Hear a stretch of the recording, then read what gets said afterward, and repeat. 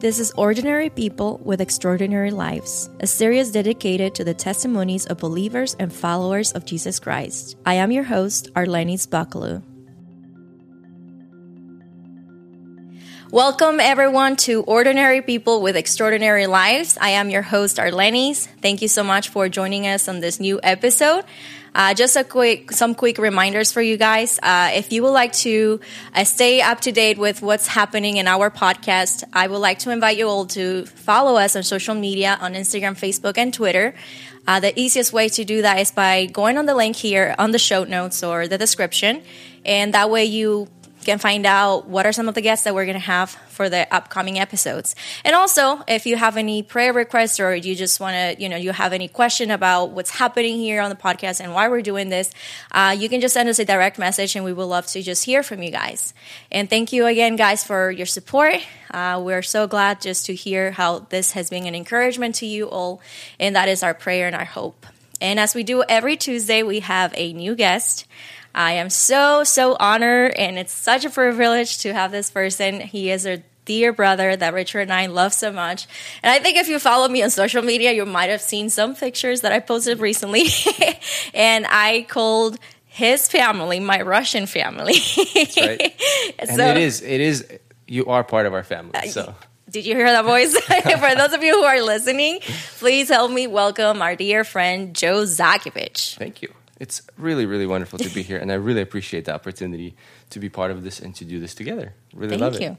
And Zakovich, right? That last name, it has been mispronounced a couple of times, right?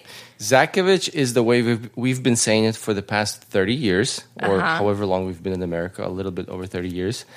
Previous to that, forget about it. It's been said many different ways. It depends where you are, in Russia or in Latvia or in Austria or in Italy. We're in America, so we say Zakovich, and that's how we've been saying it. How do you say it, though? What is the correct way to say it? The ancient way of saying it? Yeah. Zakevich. What? What? Zakevich? Yeah. I thought that was the correct way. I thought that was the Zakovich is the correct way. Zakovich is the way we say it.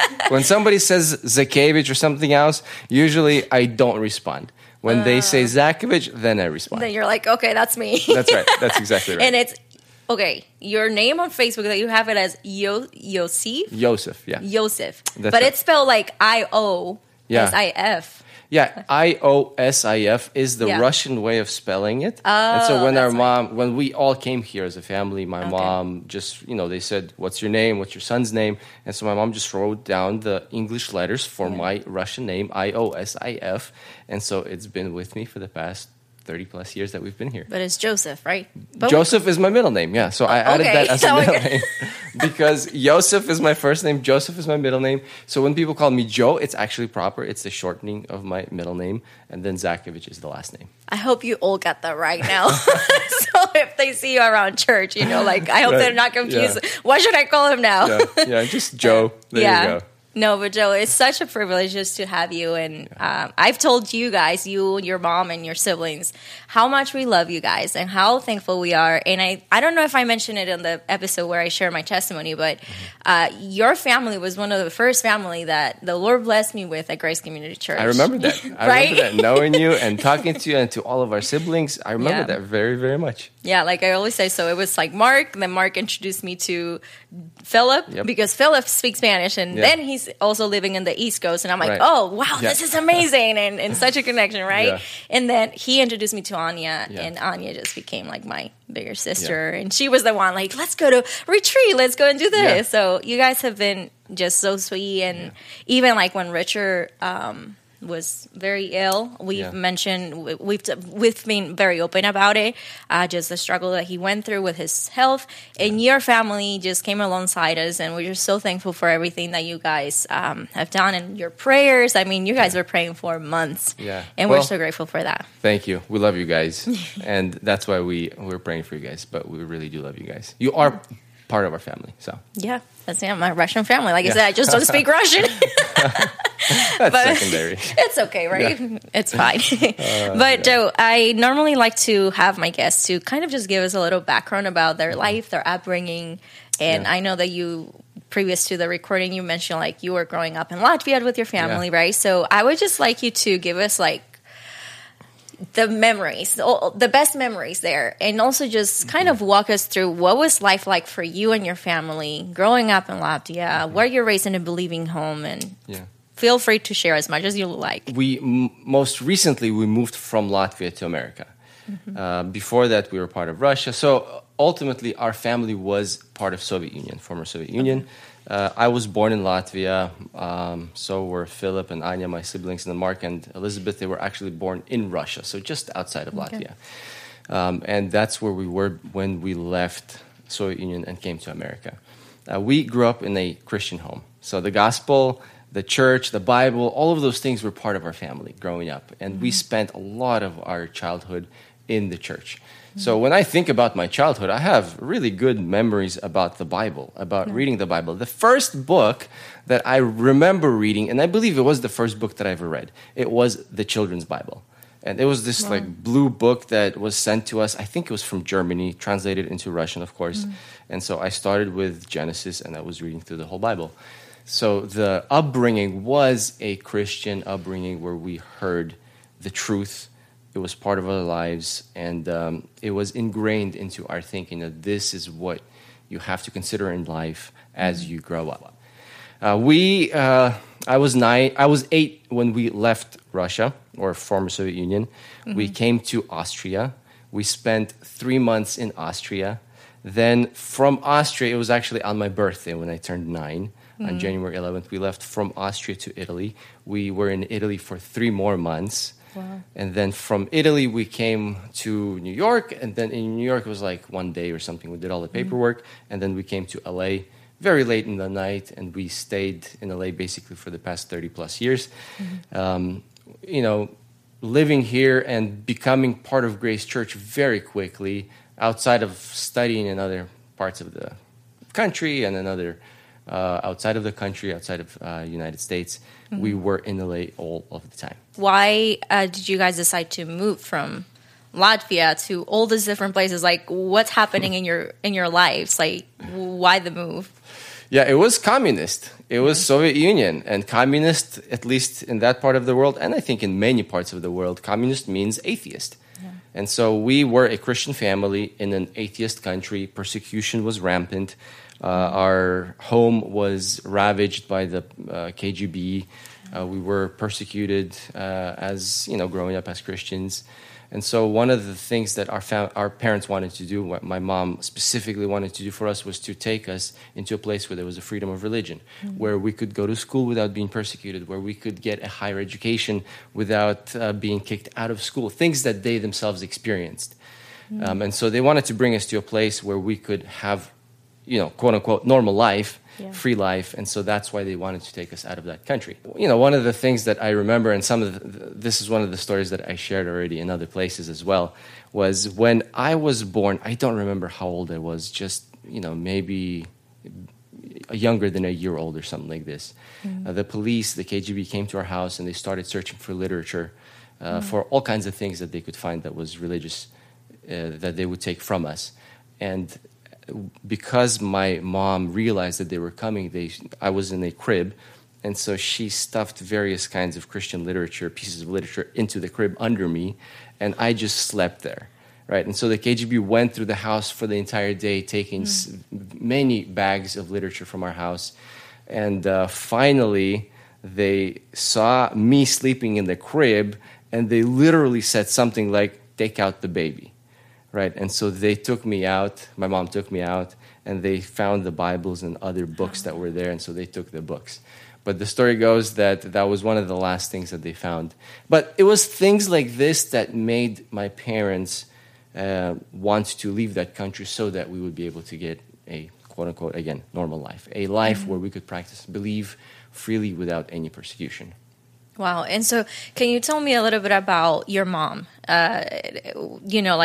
I remember that Pastor John read a letter of her testimony, and I think he was just sharing how she made sure like to learn English to like how did she prepare herself in order to accomplish all these things, to be able, like what were the things that she was doing in order to move your family like across the world, you know, and to make that happen? Yeah, my mom studied English when she was going through school and then through college. And she was studying to become an ambassador to England. And then when she was in her late teens, she became a believer, and so things began to change for her drastically. Mm-hmm. She became part of the church. She began to translate within the church. And at that point, her plans began to shift, and she could no longer become an ambassador for England, from Soviet Union to England. So she became part of the church. And she got married, we were born, and when we had the chance to leave, she was the one who would fill out all of the paperwork. Mm-hmm. She was the one who worked on all of the paperwork for our family, for one of my cousins' families, and then my other cousin's family. Mm-hmm. And so she was the English-speaking person in all of our three families when we left. Mm-hmm. Then, and she was one of the strongest believers that I knew, that I still know. And that goes back to my grandma, my mom's mom, who was just a stalwart of a believer. You know, from being an orphan to becoming a believer to being abandoned by her husband, my grandmother, to just going through all of those things. Then to come into America, her faith just became stronger and stronger and stronger. And she, of course, impressed this on my mom. And then she impressed this on all of us as well, just to be strong in your faith. And so when we came to America, my mom was the English translator for all of those things. And she was the person who said that we need to find the church that teaches the Bible. We need to find a church that has a high view of Scripture. So when we came here, of course, we immediately became part of the Russian community, but she was always looking for the church that preached the gospel, that preached the Bible. And so in talking to different people, the people began to say to her that, look, if you want your kids to speak Russian or to be part of the Russian community, go to a Russian-speaking church. And that's fine. There were fine Russian churches. But they also said to her, but if you want your kids to know the Bible, to study the Bible, to hear the Bible as they're growing up, you have to go to Grace Community Church. And numerous people said it to her. So it was just a few months, or I should say several months, from the time that we came to America until we went to visit Grace Community Church, and we never left. We became part of the church, and we've stayed part of this church ever since we came here. Still here, right? We're still here, and it's 30-some years later. Yeah. And my older sister, Elizabeth, who has now 4 kids, they're growing up in Grace Community Church, and so they're receiving this blessing of hearing the gospel from their, childhood. Yeah. Very, very childhood. And now about, so you guys are moving and all of these things are happening in your lives, and obviously you mentioned how your mom is such a strong believer. What are your memories of your mom teaching you, specifically you, about sin, teaching you the Word of God? What was it like? Because, with all the chaos happening, right? Like all these things, like all the movement, right? Moving. Yeah. How is she still doing that? What are some of those memories? How does she confront sin when she will see it among you guys? Because we are all born sinners, right? And it comes out. So how did she handle all of that for you guys? Yeah, I think my mom, or I think one of the key things that defines my mom is her belief in the Scriptures, her high view of the Scriptures. Mm-hmm. And so for her to have the Bible and to be able to read the Bible and to understand that the Bible is the most important thing in your life, that was the key example that she brought out to us. So that we knew, growing up, we knew that the Bible is the truth and that that's what you have to base your life upon. Now, outside of that, of course, there were implications and things that she applied in her life, but also to all of us. And that was confronting sin, calling it out when she saw it in us.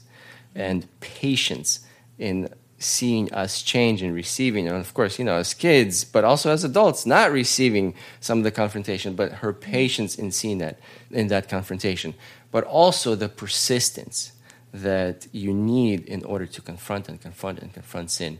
And just her desire and her love for us as kids, just to see us love God, and just to see our lives committed to God, to see our lives lived in a way that ultimately glorify God. Seeing that, experiencing that growing up was what shaped us more than anything else. And that applied in the form of the church. We were part of the church growing up in Russia. We were part of the church growing up in America. That applied to us in the school, making sure that we were living Christian lives outside of the home, making sure we were getting good grades. And that applied in the work ethic as well, just making sure that we were working both in the home and that we were getting jobs outside of the home. Because if you don't work, you don't eat. And she wanted to make sure that we understood that. And that's what she ingrained into our lives ever since we were kids. So just watching her, but also receiving that from her all throughout all of our childhood and adult life was what shaped us more than anything else. Yeah. And I mean, anyone who might know your mom, they know. I mean, I just love talking to her. She's very kind. So she's quiet. Like she's normally quiet, but she just has this like warmth that she brings into your heart. And I just love her, and I can see the patience in her because she just seems to be so patient too. Yeah, she has that perfect combination of being warm and loving, but also being strong in her convictions and not compromising the convictions, knowing that this is the truth. And you have to accept it and you have to respond to it. And she has that perfect combination of being a warm believer, but also being a strong believer in addressing sin and addressing characters or characteristics that need to be addressed in order for a person to live a godly life. Clearly, you were raised in a very strong, believing Christian home. I mean, you mentioned about persecution and all these things, and I think that's one of the greatest example to really see how strong of a faith we have. And thinking about your mom, right, that you just say that she remained faithful and she remained strong in her faith and her convictions and things like that, even under all the things that was going on in your life. But let's talk about Joe. How is Joe before Christ? What are some of the things that you can look back and you're like, man, yeah, I totally see like those sins and the things that I was struggling in my life? Yeah, I think that the question actually captures that well. How is Joe before Christ? And if we look at that question carefully, it's how is Joe? That's what it was about. It was all about Joe. There was no Christ in my life. There was nobody else in my life. I was living my life for my life. And I grew up in a Christian home, so I knew the truth. And I knew the gospel. I knew that God existed. I knew that Jesus was God. I knew that he came to forgive our sins. I even knew that I was sinful. But there was a very important element missing from my life, and that was repentance. That was recognizing who is Lord, and then who am I? And I was just casually living my life. I wasn't rebelling against God, at least not overtly. I was just casually living my life in a Christian community, not even thinking about the fact that I wasn't a believer. I had never repented of my sin. I had never committed my life to Christ. And so growing up in that context of having the truth, but never really thinking about it, is a very dangerous situation, because you can live all of your life like that, thinking that, oh, you're okay, but never coming to grips with the reality of your life and your eternity. And so as I look at that, I see the grace of God and the mercy that he had on me by intervening into that situation and just letting me feel uncomfortable and compelling me to think about it, that what is my life all about? And I really didn't become a believer until I was 17 years old. Wow. I grew up just being a good old kid, wasn't really disobedient in any rebellious way. Of course, I was a disobedient kid, just, as any disobedient kid would be. But I knew the truth, like I just said, but it didn't begin to influence me, and it didn't cause me to think about the worth of my life and the worth of my eternity until I was in my teens, until I was in high school. And there was one point when we went back to Latvia when I was 17, and we visited various families, and we talked about the gospel. We talked about how people had sacrificed their lives for the gospel. And that's what made me think directly. Of course, everything that preceded that was building up to this, and God was using all of that. But those conversations really made me realize that, wow, you actually never repented of your sin. You actually never committed your life to Christ. You actually never responded to Christ's command, follow me. And so as I was thinking about these things, I realized that I'm not following Christ. I have not repented of my sin. And that just broke me. That just made me realize that I've been living my life for myself, just kind of going through it without even thinking about it. And so when I was in Russia, that time visiting it, ironically, right, you go back to Russia and that's where God saves you. And I realized that I was full of sin and that I was living life for myself. And so that's where I repented. And that's where I began to think about the question, who am I following? And I wasn't following Christ. I was just following myself. I was just, making the decisions. And that's where I said, no, I need to follow Christ. And I think one of the things that really influenced me, of course, all of the messages that I had heard in junior high and then high school, and then Pastor John MacArthur's messages about the necessity of following Christ as a believer. And you can think of the book, The Gospel According to Jesus, right? That's what it's about. Are you following Christ? Those things came into my mind at that time. And I realized that, no, I have to follow Christ. And that means letting go of your sin, letting go of yourself. Yeah. And then what happens after that? Like, what are, from that moment of finally making that step of truly following Christ, right? Dying to yourself, but now it's like living for Christ, right? What are some of the changes that you begin noticing in your life? What are some of the desires that you have now? Yeah, I think the biggest change at that point of repentance was that I really hated sin afterwards. I really saw it. I began to see more and more of it. And I just hated the fact that there was sin in my life. And the counterpart to that is that I loved Christ so much and that I wanted to follow him so much that was the major transformation in my life. So I hated sin. I loved the Bible. And I really wanted to live my life in a way that glorified God. And I know those things may sound cliche, but I think that those are the things that are the major changes in a person's life, no matter what background they come from. And when I think about my life of growing up in a Christian home, hearing the gospel, hearing the truth from my childhood, the Bible being the very first book that I read, right? And then coming to that point, the key thing that defined my change was hatred of sin, love of Christ.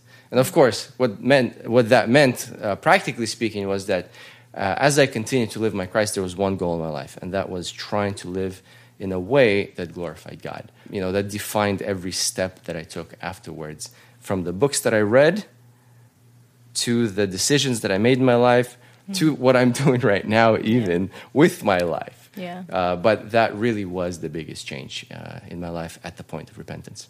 Isn't it interesting, right, that being raised in a believing home and being taught the gospel and all of that, I mean, I was surprised, 17, what? But still, right. That's pretty young still, but you would have thought that you would come to Christ at a younger age because you're getting the gospel, all the time. And you are seeing the gospel being living out, by your mom, and it's like, oh, so what happened? And it's just to be reminded that it's in the Lord's timing. Yeah, and it's a miracle in every single situation because it's, you could be in one of the most difficult and one of the worst situations, humanly speaking, to being like me, who basically grows up in the church. And it's like, yeah, that's the ideal situation, right?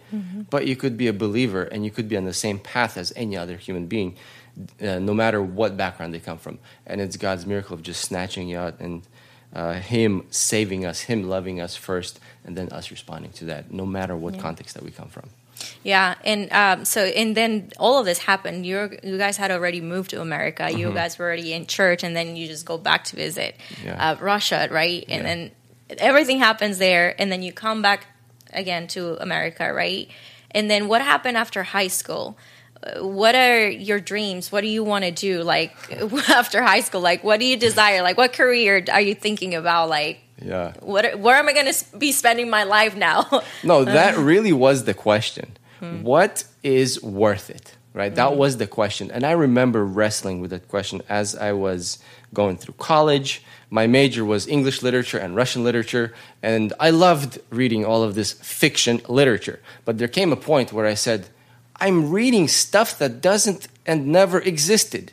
It's just fiction, and there's nothing wrong with it. I'm not putting down that major. It was a great experience, but there came a point where I needed to ask myself, am I doing what is worth it for me, right? Mm-hmm. To be God's instrument, to be used by Him.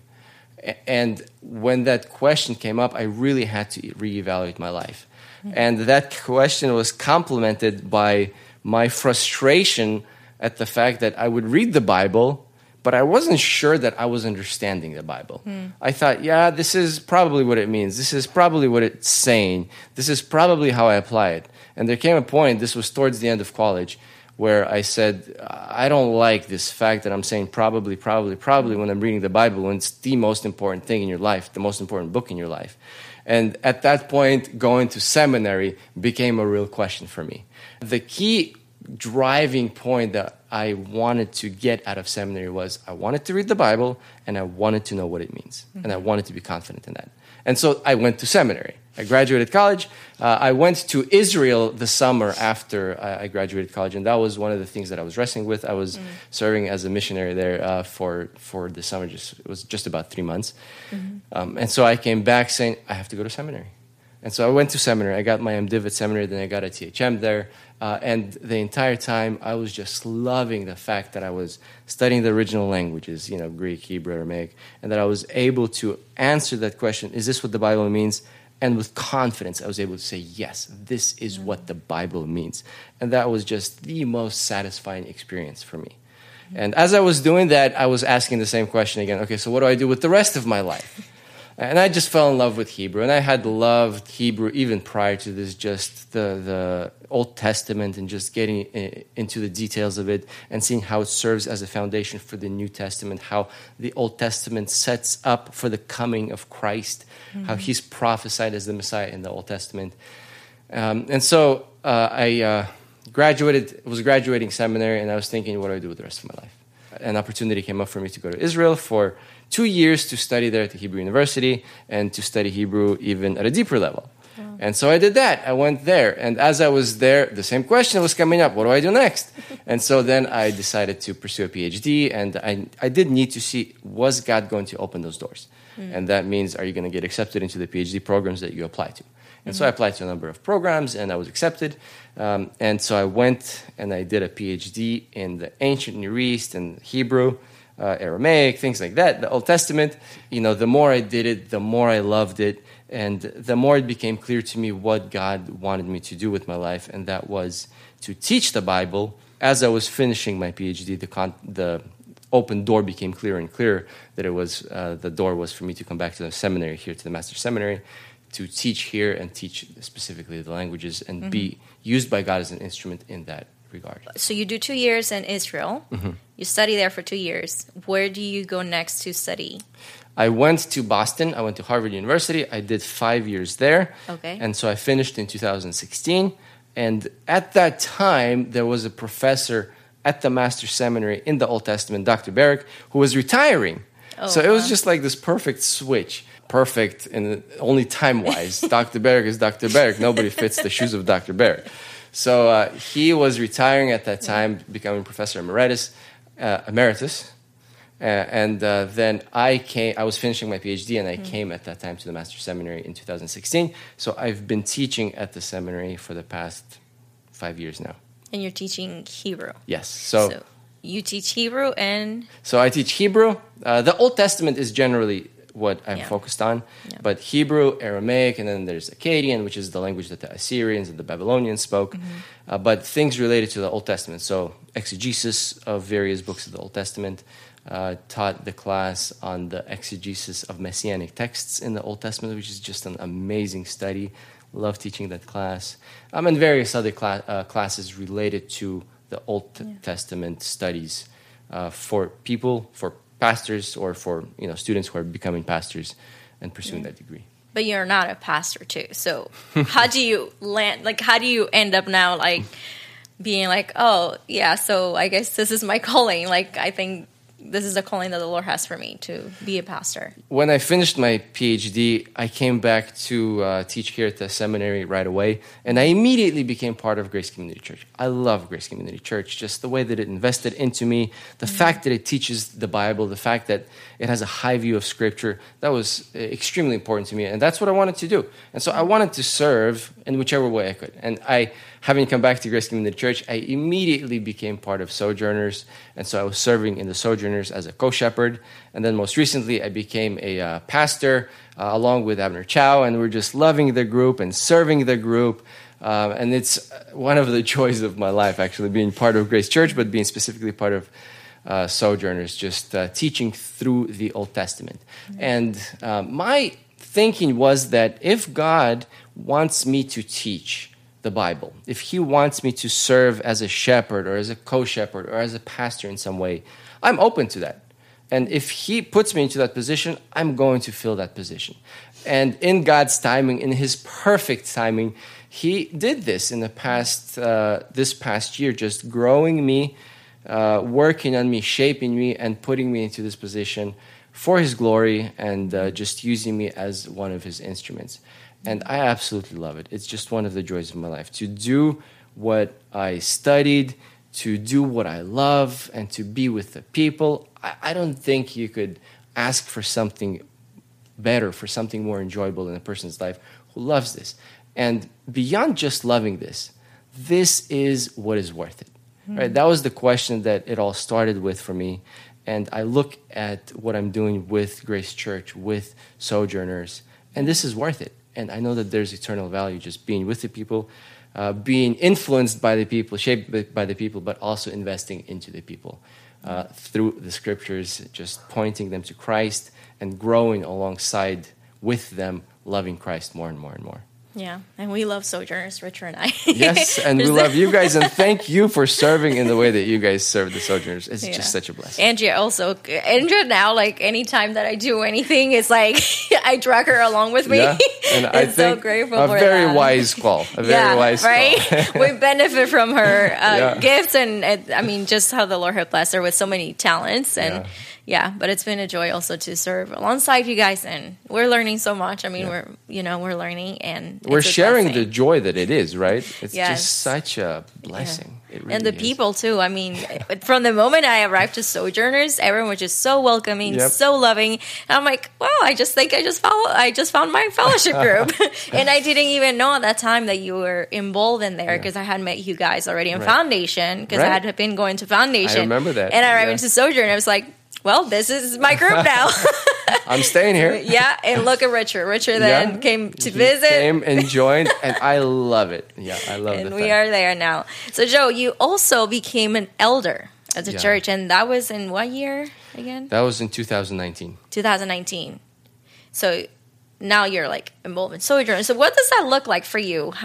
What is it like? What are some of the responsibilities that you have in serving and all the things and within the church with so many different names, right? Like elder, pastor, and professor. Like, what does that look like for you?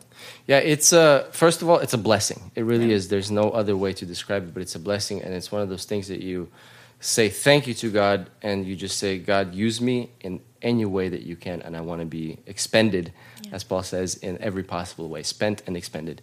But being an elder, it means that I'm simply more involved in the church, and that includes counseling, and that includes praying with people, that includes being involved in various decisions. Of course, all of that comes with the regular elders meetings that we have on a monthly basis, which many of the Grace Church family comes to, and of course all of the family, Grace Church family is welcome to come to.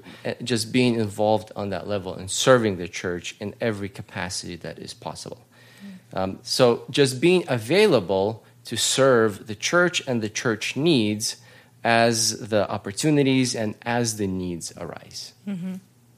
Yeah, and we are so grateful. I mean, you, Mark, and I mean, all of the pastors at our church, like I always, anytime that we talk about like the teaching of our church, it's like we have Pastor John and we love his teaching, but everyone else has like they are so everyone is like teaching in the same mind, like we receive like the same teacher, whether from Pastor John or like you or Mark or whoever it is, that is preaching. And that's just to say like the training that this man, everyone is receiving. And I think that really comes down to one major factor, the high view of Scripture. Yeah. We know what is the truth, and our lives focus around understanding it and then making sure that everybody else with us understands it. Yeah. And that expresses itself in everything that you just said, is that no matter who teaches at Grace Church, you know that they're going to teach you the truth, because that is the foundation of Grace Community Church. And, that's why we came to Grace Church, and that's why we love Grace Church so much. Yeah, I mean, and just like you were before, right? Like, I can't beat it just like, oh, maybe this is what it means, or maybe that's what it, but it's really... You have to know what it means, because there's nothing more important than the Scriptures. Exactly. So, and that's what I love, because we don't have to be afraid of like, oh, if this person is preaching today, what are we going to receive? We know what we're going to receive when we go to our church, and it's the Word of God. Exactly. And that is just such a blessing. Yeah. And praise to the Lord for that. Yeah. Thanks the Lord. So I did wanted to ask you about now that, after you became a believer, and prior to your salvation, everything that was happening in your life and your family, with all the move and everything that you guys had, what impact did that have in your life prior to salvation, but then even after salvation? Yeah, we did see it in a different light. So we looked at our past and we looked at our future in a very specific way because of what we experienced in former Soviet Union. When we were there, of course, us as kids, for us, this was normal life. We didn't know anything else besides this life.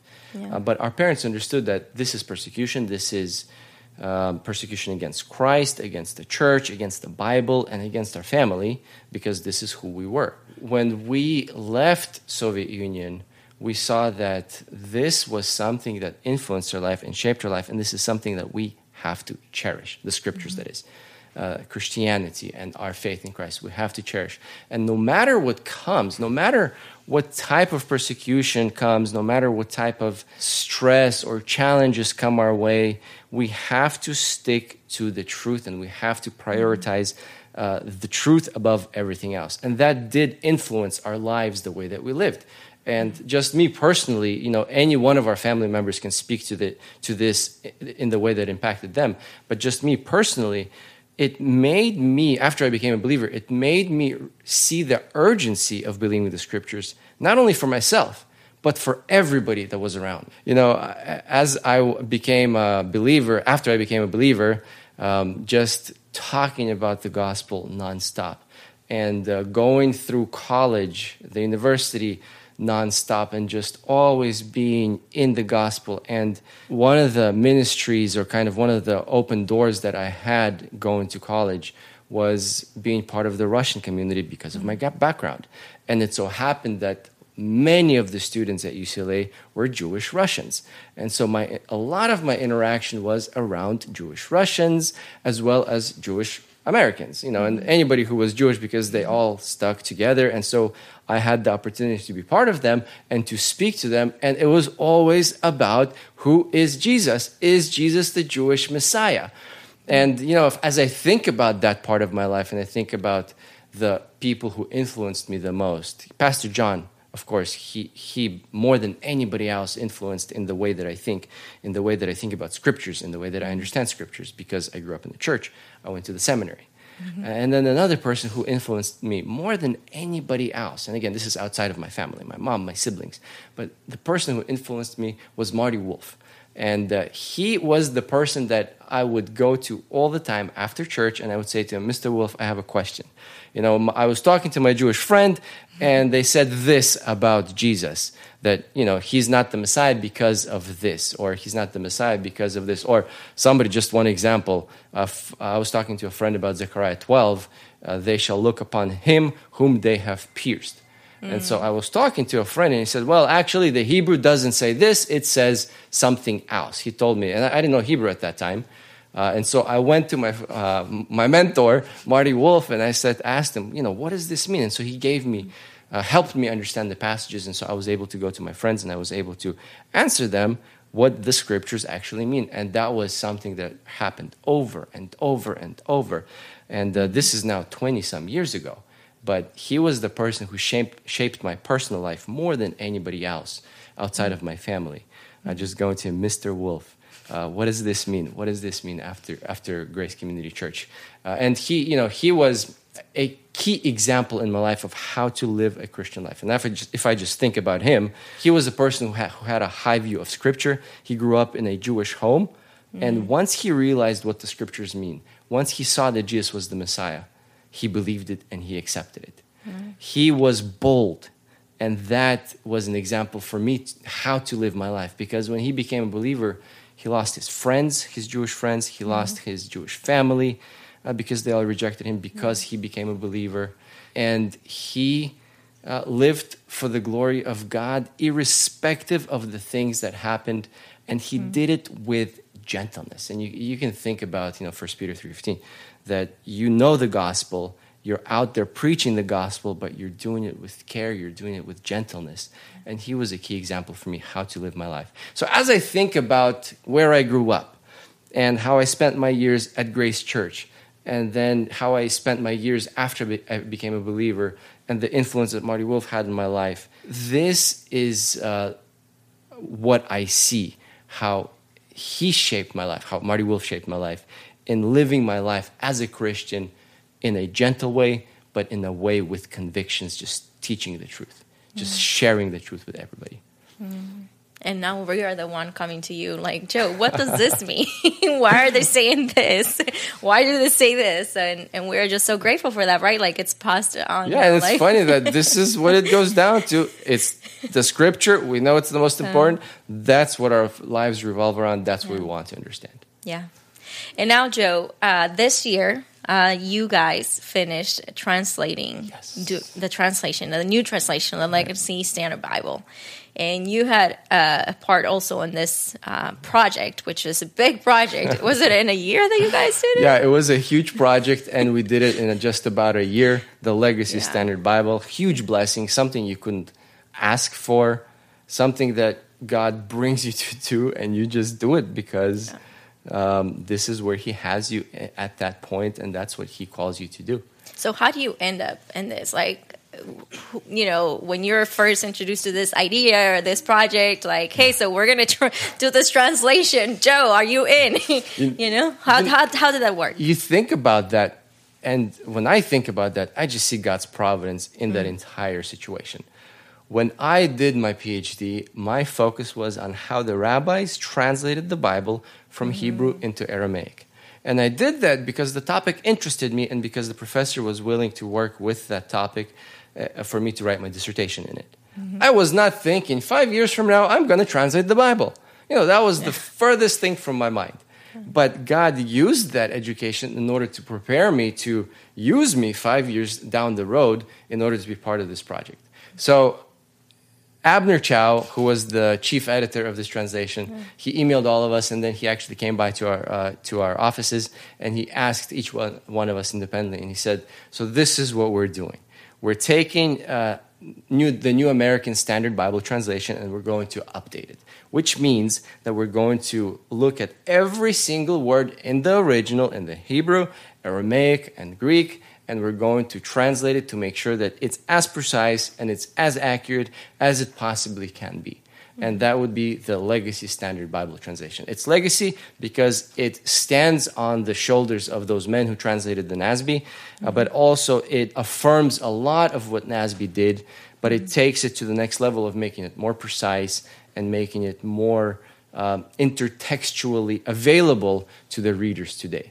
So I was part of the Old Testament. I was part of the whole thing, but my main role was in translating the Old Testament with Abner Chow and just making sure that everything was as precise as it possibly could be. And I participated in the New Testament translation as well, but there I was more of what they called as a consultant, where I would look at the work that they did, and then I would ask questions as to, okay, why did you translate this? Is this the best translation for this? What about this passage and that passage? Do they connect? Do they relate one to another in some way? So that was my role in the New Testament. But the Old Testament was my primary involvement in that translation. Yeah. And 1 year after starting it, roughly 1 year after starting it, by God's grace, we were able to finish it, although it was an immensely blessed year, but an immensely full year. Yeah. How many hours a day did you guys? All the hours a day. All the hours a day.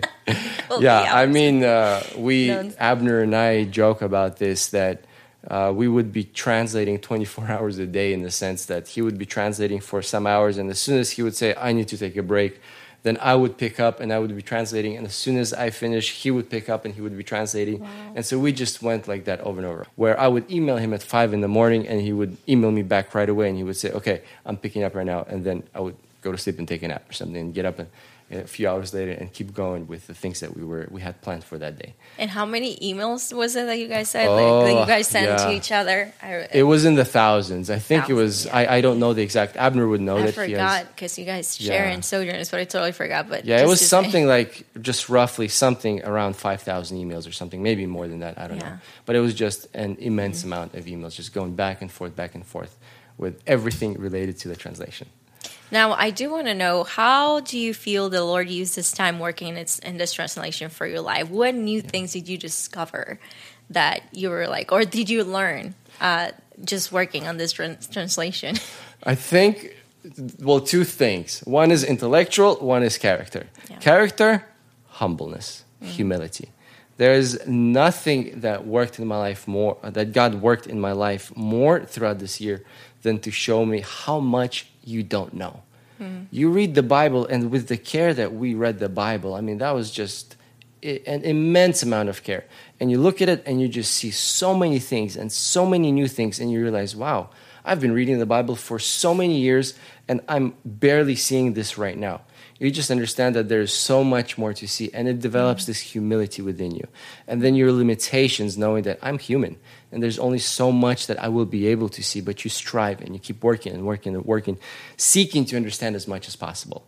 And then intellectually, and that is the immense respect I have for the Word of God, the way that it is connected, one book to another book, one author reaching back to another author, to the things that he said, and just seeing how the Bible is interconnected, developing over the couple thousand years that it was written. Just the authors, so to speak, talking with one another, right? But picking up on the things that they wrote, but speaking the mind of God and developing the theological points and the information that God had for us from the very beginning, and just thinking about the Messiah from Genesis 3:15, giving us this hope, this promise that the Messiah is going to come, that he's going to reverse the curse, that he's going to bring redemption. And in the midst of the curse that was happening, on the serpent, on the earth, and then the punishment that Adam and Eve were experiencing, that God had announced upon them, God brought in this blessing and this hope, saying that there is coming a Redeemer who will reverse all of this and who will bring salvation. And then just going through the scriptures and seeing how God develops and reveals this over and over and over and more and more and more, and then seeing the fact that Christ will be the suffering servant and that he will be the redeeming servant, and seeing that through the Old Testament and then seeing that fulfilled in the New Testament. You see that and you realize how much there is in the scriptures and how much there is for us as humans to learn. So that was one of the key things that I walked away with, the depth of respect for the depth of the scriptures.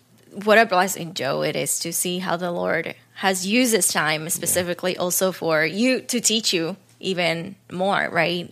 Throughout this time that you guys have been spending in this translation, and finally finalizing the project. But is there a new project in your life?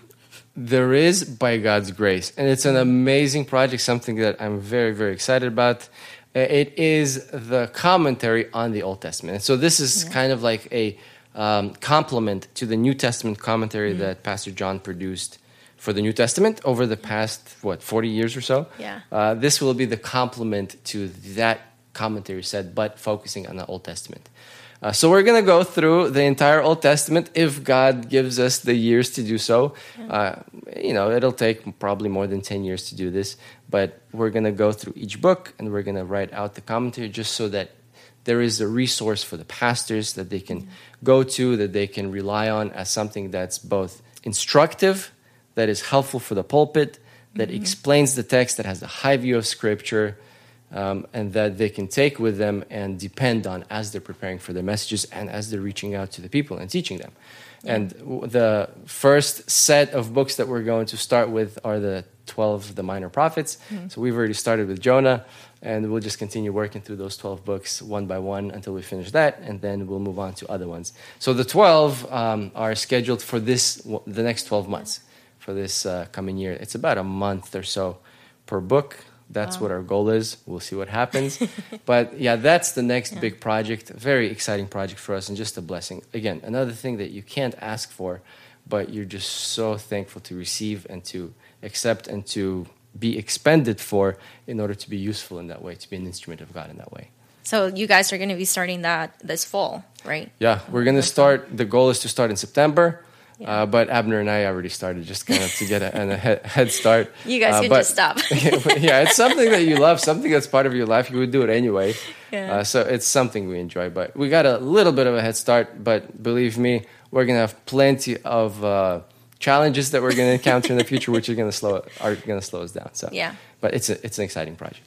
Yeah, that's exciting. So that's something that we can all be praying about. Yes, please do. All of you guys who are listening or who will be listening, just pray for the Lord's guidance through this project. I think something that I liked that you and Abner mentioned just throughout the conversation, when you guys will do like Q&A and Sojourners, is just like how you guys were just connected, like-minded. It's amazing. That's another blessing when you have somebody that you work with so closely that you are of one mind with that person. Yeah. And that, that has expressed itself in so many different examples in our translation and even in our commentary now as we're working on it, but also in practical questions that we experience in ministry together, because he and I are now part of the Sojourners and we're shepherds of the Sojourners. And just some of the decisions that we make, we just have the same mindset. And I think, theologically, it goes back to the fact that we have a high view of Scripture.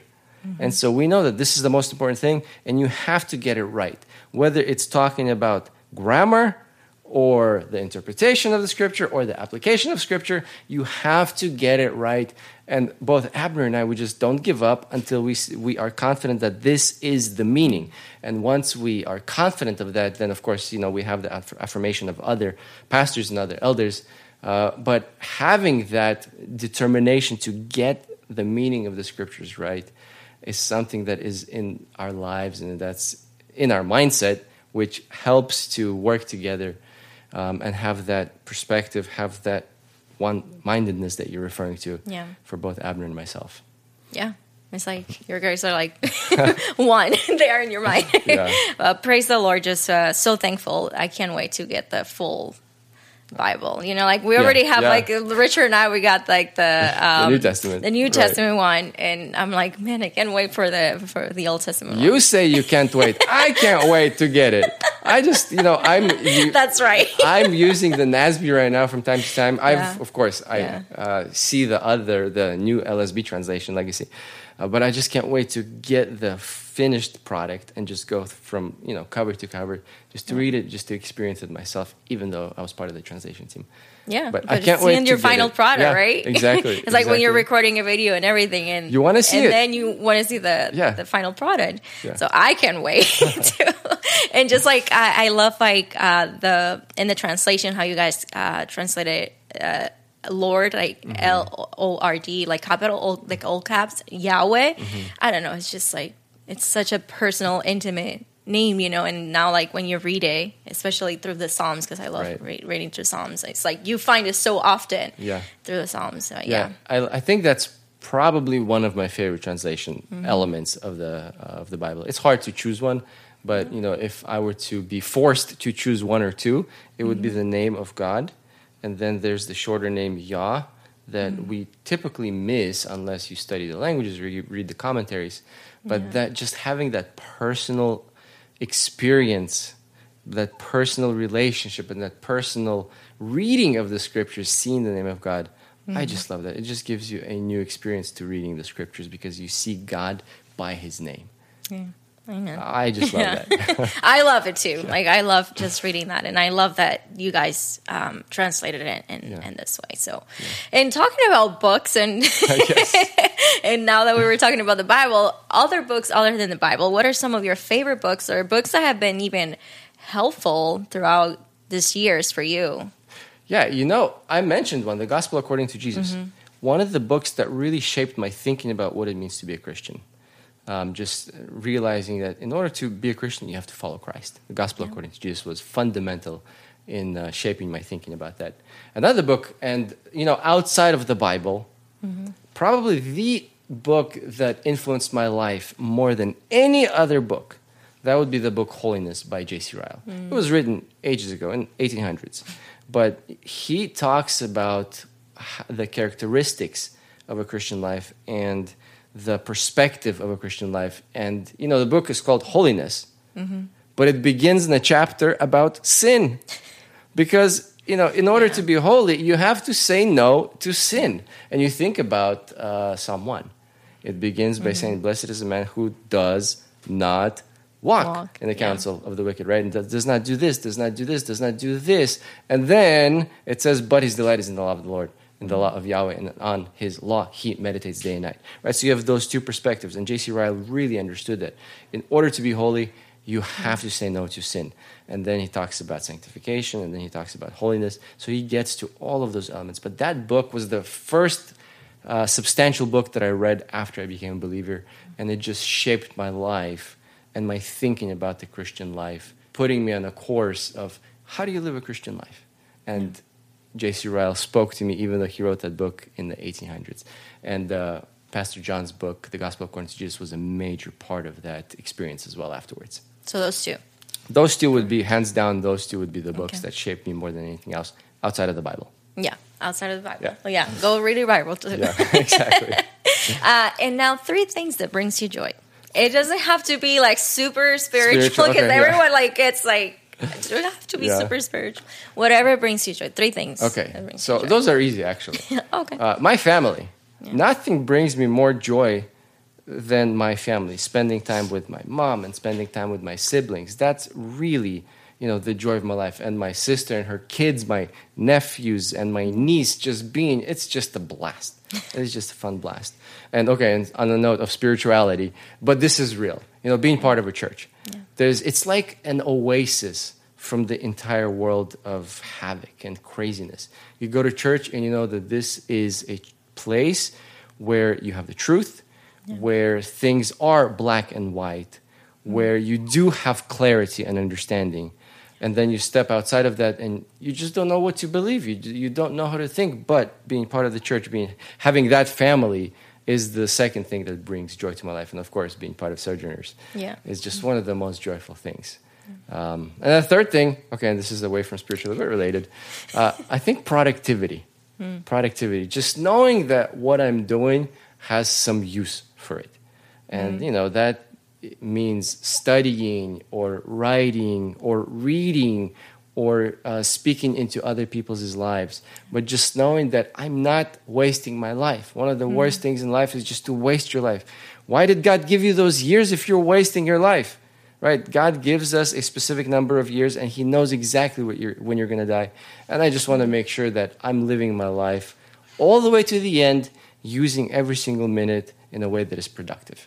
Yeah. So those 3 things are the things that bring me joy when I know I'm experiencing any one of those 3. Yeah. And just a part of the church too. I think throughout this year, within this year, I think, many of us probably took the church for granted. And it was agree. We have this church and wonderful preaching and we just go and, enjoy it. But I don't think that many of us really appreciated until this year happened. Yeah, just think about the beginning of this year. You can't go to church. Are you kidding me? What do you mean I can't go to church? This is America. I go to church. I want to go to church. I go to church. You can't go to church. The church was closed. And we didn't meet at Grace Church for a few Sundays. I can't remember how many exactly. But even at Grace Church, we didn't go in order to respect the laws that were passed. Of course, later on, we started meeting at church, irrespective of the laws that were passed, because they were contradicting the scriptures very, very clearly. Yeah. But, not going to church did stir various conversations within our family, and it reminded us a lot about communist Russia. And just thinking that as a child, you weren't allowed to go to church. You didn't go to church in Soviet Russia as a child unless you defied the government. Right? And just to think that my nephews and my niece couldn't go to church, it's like, what country are we living in?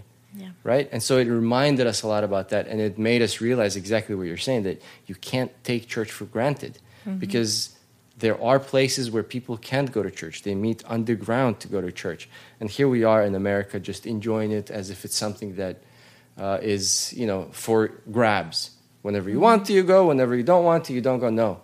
It's something that we must respect, something that we have to appreciate and be thankful to God for. Yeah. This is how this year began, and it made us realize that you have to be thankful to God for the church. Yeah, and we are so thankful for just how you guys, the elders of the church, have handled everything that has been happening. Just your faithfulness and prayer and everything that you guys have been doing, just to make sure that you guys are still being faithful to the Lord, to honor His word, to obey Him rather than men. Right. And I think that has been a great example for many of us, because we don't know what the future holds for Him, for many of us. And it's been one of those years of like, okay, so am I going to obey men rather than God? Like, what am I going to do? Like, what do we do in this situation? Right. And I think I am so thankful for that, just to be able to see the leadership in the church, and just to see your commitment and the convictions that you have grounded in the Word of God. And that is definitely I'm just so grateful for all of you guys, for all the elders and all the people in leadership in our church. Yeah, and it's been a blessing to be part of the leadership part of the church, just going through scriptures and making sure that whatever decision we make, that it is submissive to the Bible. And we're submitting to Christ, to nothing else. And those were the things that we talked about in the elders meeting. Are we submitting to Christ, or are we submitting to something else and not submitting to Christ while doing this? Yeah, and the prayer and the support that we received from the church has been just an immense amount of support for us as elders as we went through this difficult time. And while there was so much confusion during this past year, I love how Pastor John said that this year has been one of those years that has brought so much clarity to the church. Yeah. And it has, right? Do you follow Christ, or do you follow Caesar? And everybody had to make that decision within the church. Yeah. And I know that different churches made it the decision in different ways, but that was the key question. And with you, I'm thankful for Grace Community Church and for the way that we have gone through these difficult times and the decisions that we made, and the fact that the foundation of all of these decisions was the scriptures. Yeah. It was God. And I think it was Pastor John or some people started saying like that the people that we have so many new people coming into Grace and now they're like the Grace refugees. Right. Yeah. And the reason why is because their churches were closed, but our church was like the only one, I guess, open, and everyone just started coming. What a blessing. And to see how it's continued to grow. Yeah. And this was one of the benefits that we got from COVID. Seeing all of those people come, and seeing all of those people thirsty and hungry for the scriptures, and then us being able to minister to them and just work alongside with them and just to work together and study the scriptures together. And so many people came to Christ, and so many people got baptized, and so many people understood and appreciated the church during this year. As you said, those who came to Grace Community Church because their churches were closed. And that's the truth. Yeah. This was our year last year. Yeah, and what a blessing just to see how the Lord, and we see it through the Bible too, persecution just made the church grow and more and more and more, and I know that we're not facing such persecution as the ones in the Bible, but and in other parts of the world, right? But even today, there, in other parts of the world. The Bible and various, you think about North Korea and China, and even in Russia today there's persecution. Canada, James Coates. James Coates. I've mentioned it before also. And just to, even his message to the graduates of the Master's Seminary, it was so encouraging. And that is just to say, yes, he is, he's standing, he followed Christ. He's not going to follow no matter Caesar. what happens. He's following Christ. Even that meant prison time, jail time. and he lived it out. Yeah. The things that he said, he actually lived them out. Yeah. That's he's an example for us. That just shows how one has the Bible as his foundation, as her foundation, and then they stand on that and they live that out no matter what circumstances they face. Yeah.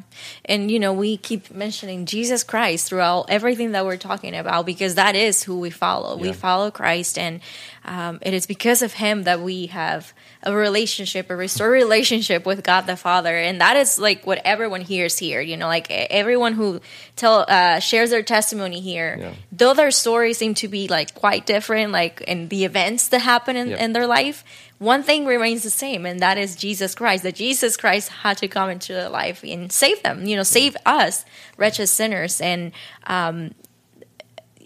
many of people out there, they're like, but why do these people keep talking about this Jesus? Why do we need Jesus? Like, why Jesus? Why Jesus? Why Jesus? Why? Yeah. So that is my question to you, Joe. Why do we need Jesus Christ? Yeah, I think the answer to that question, even though it's been asked for a couple thousand years since the time of Jesus, I think the answer is pretty simple, because Jesus is the only way. There is no other way, right? He himself said it. I am the way, the truth, and the life. And you think, okay, fine, Jesus is the way, the truth, and the life. But maybe there's Muhammad, maybe there's Gandhi, maybe there's other people who are the way, the truth, and the life. But he says, no one comes to the Father except through me. And at that point you realize, okay, so it is only Jesus, right? And you can be saved by no other name, Acts 4:12. That it has to be Jesus. If you want salvation, if you want to come to the Father, Jesus. There is no other name by which you can be saved. That's why Jesus, because he's the only one who brings us to the Father. He's the only one who forgives us our sins. He's the only one who died for our sins, who resurrected from death to life, forgiving our sins. There is no other way. If it's not Jesus, like Paul said, then we're all doomed. Mm-hmm. And the only reason we have salvation is because of Jesus. Mm-hmm. He's the only way. Amen. Joe, thank you so much for joining me. Thank you for this time and being able to get to know you better and more about your family and even about your salvation. I don't think I've ever actually listened to your testimony. Yeah. And it's just such a blessing. It is a blessing.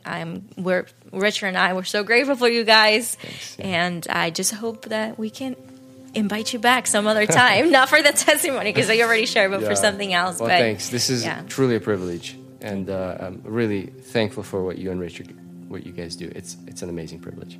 Thank you, and thank you, friends, for listening or watching. And Joe, if you wouldn't mind just closing us in prayer. Let's pray. Yeah. Father, we thank you that you use us even though we're sinners. We thank you, Lord, that you save us and have not abandoned us.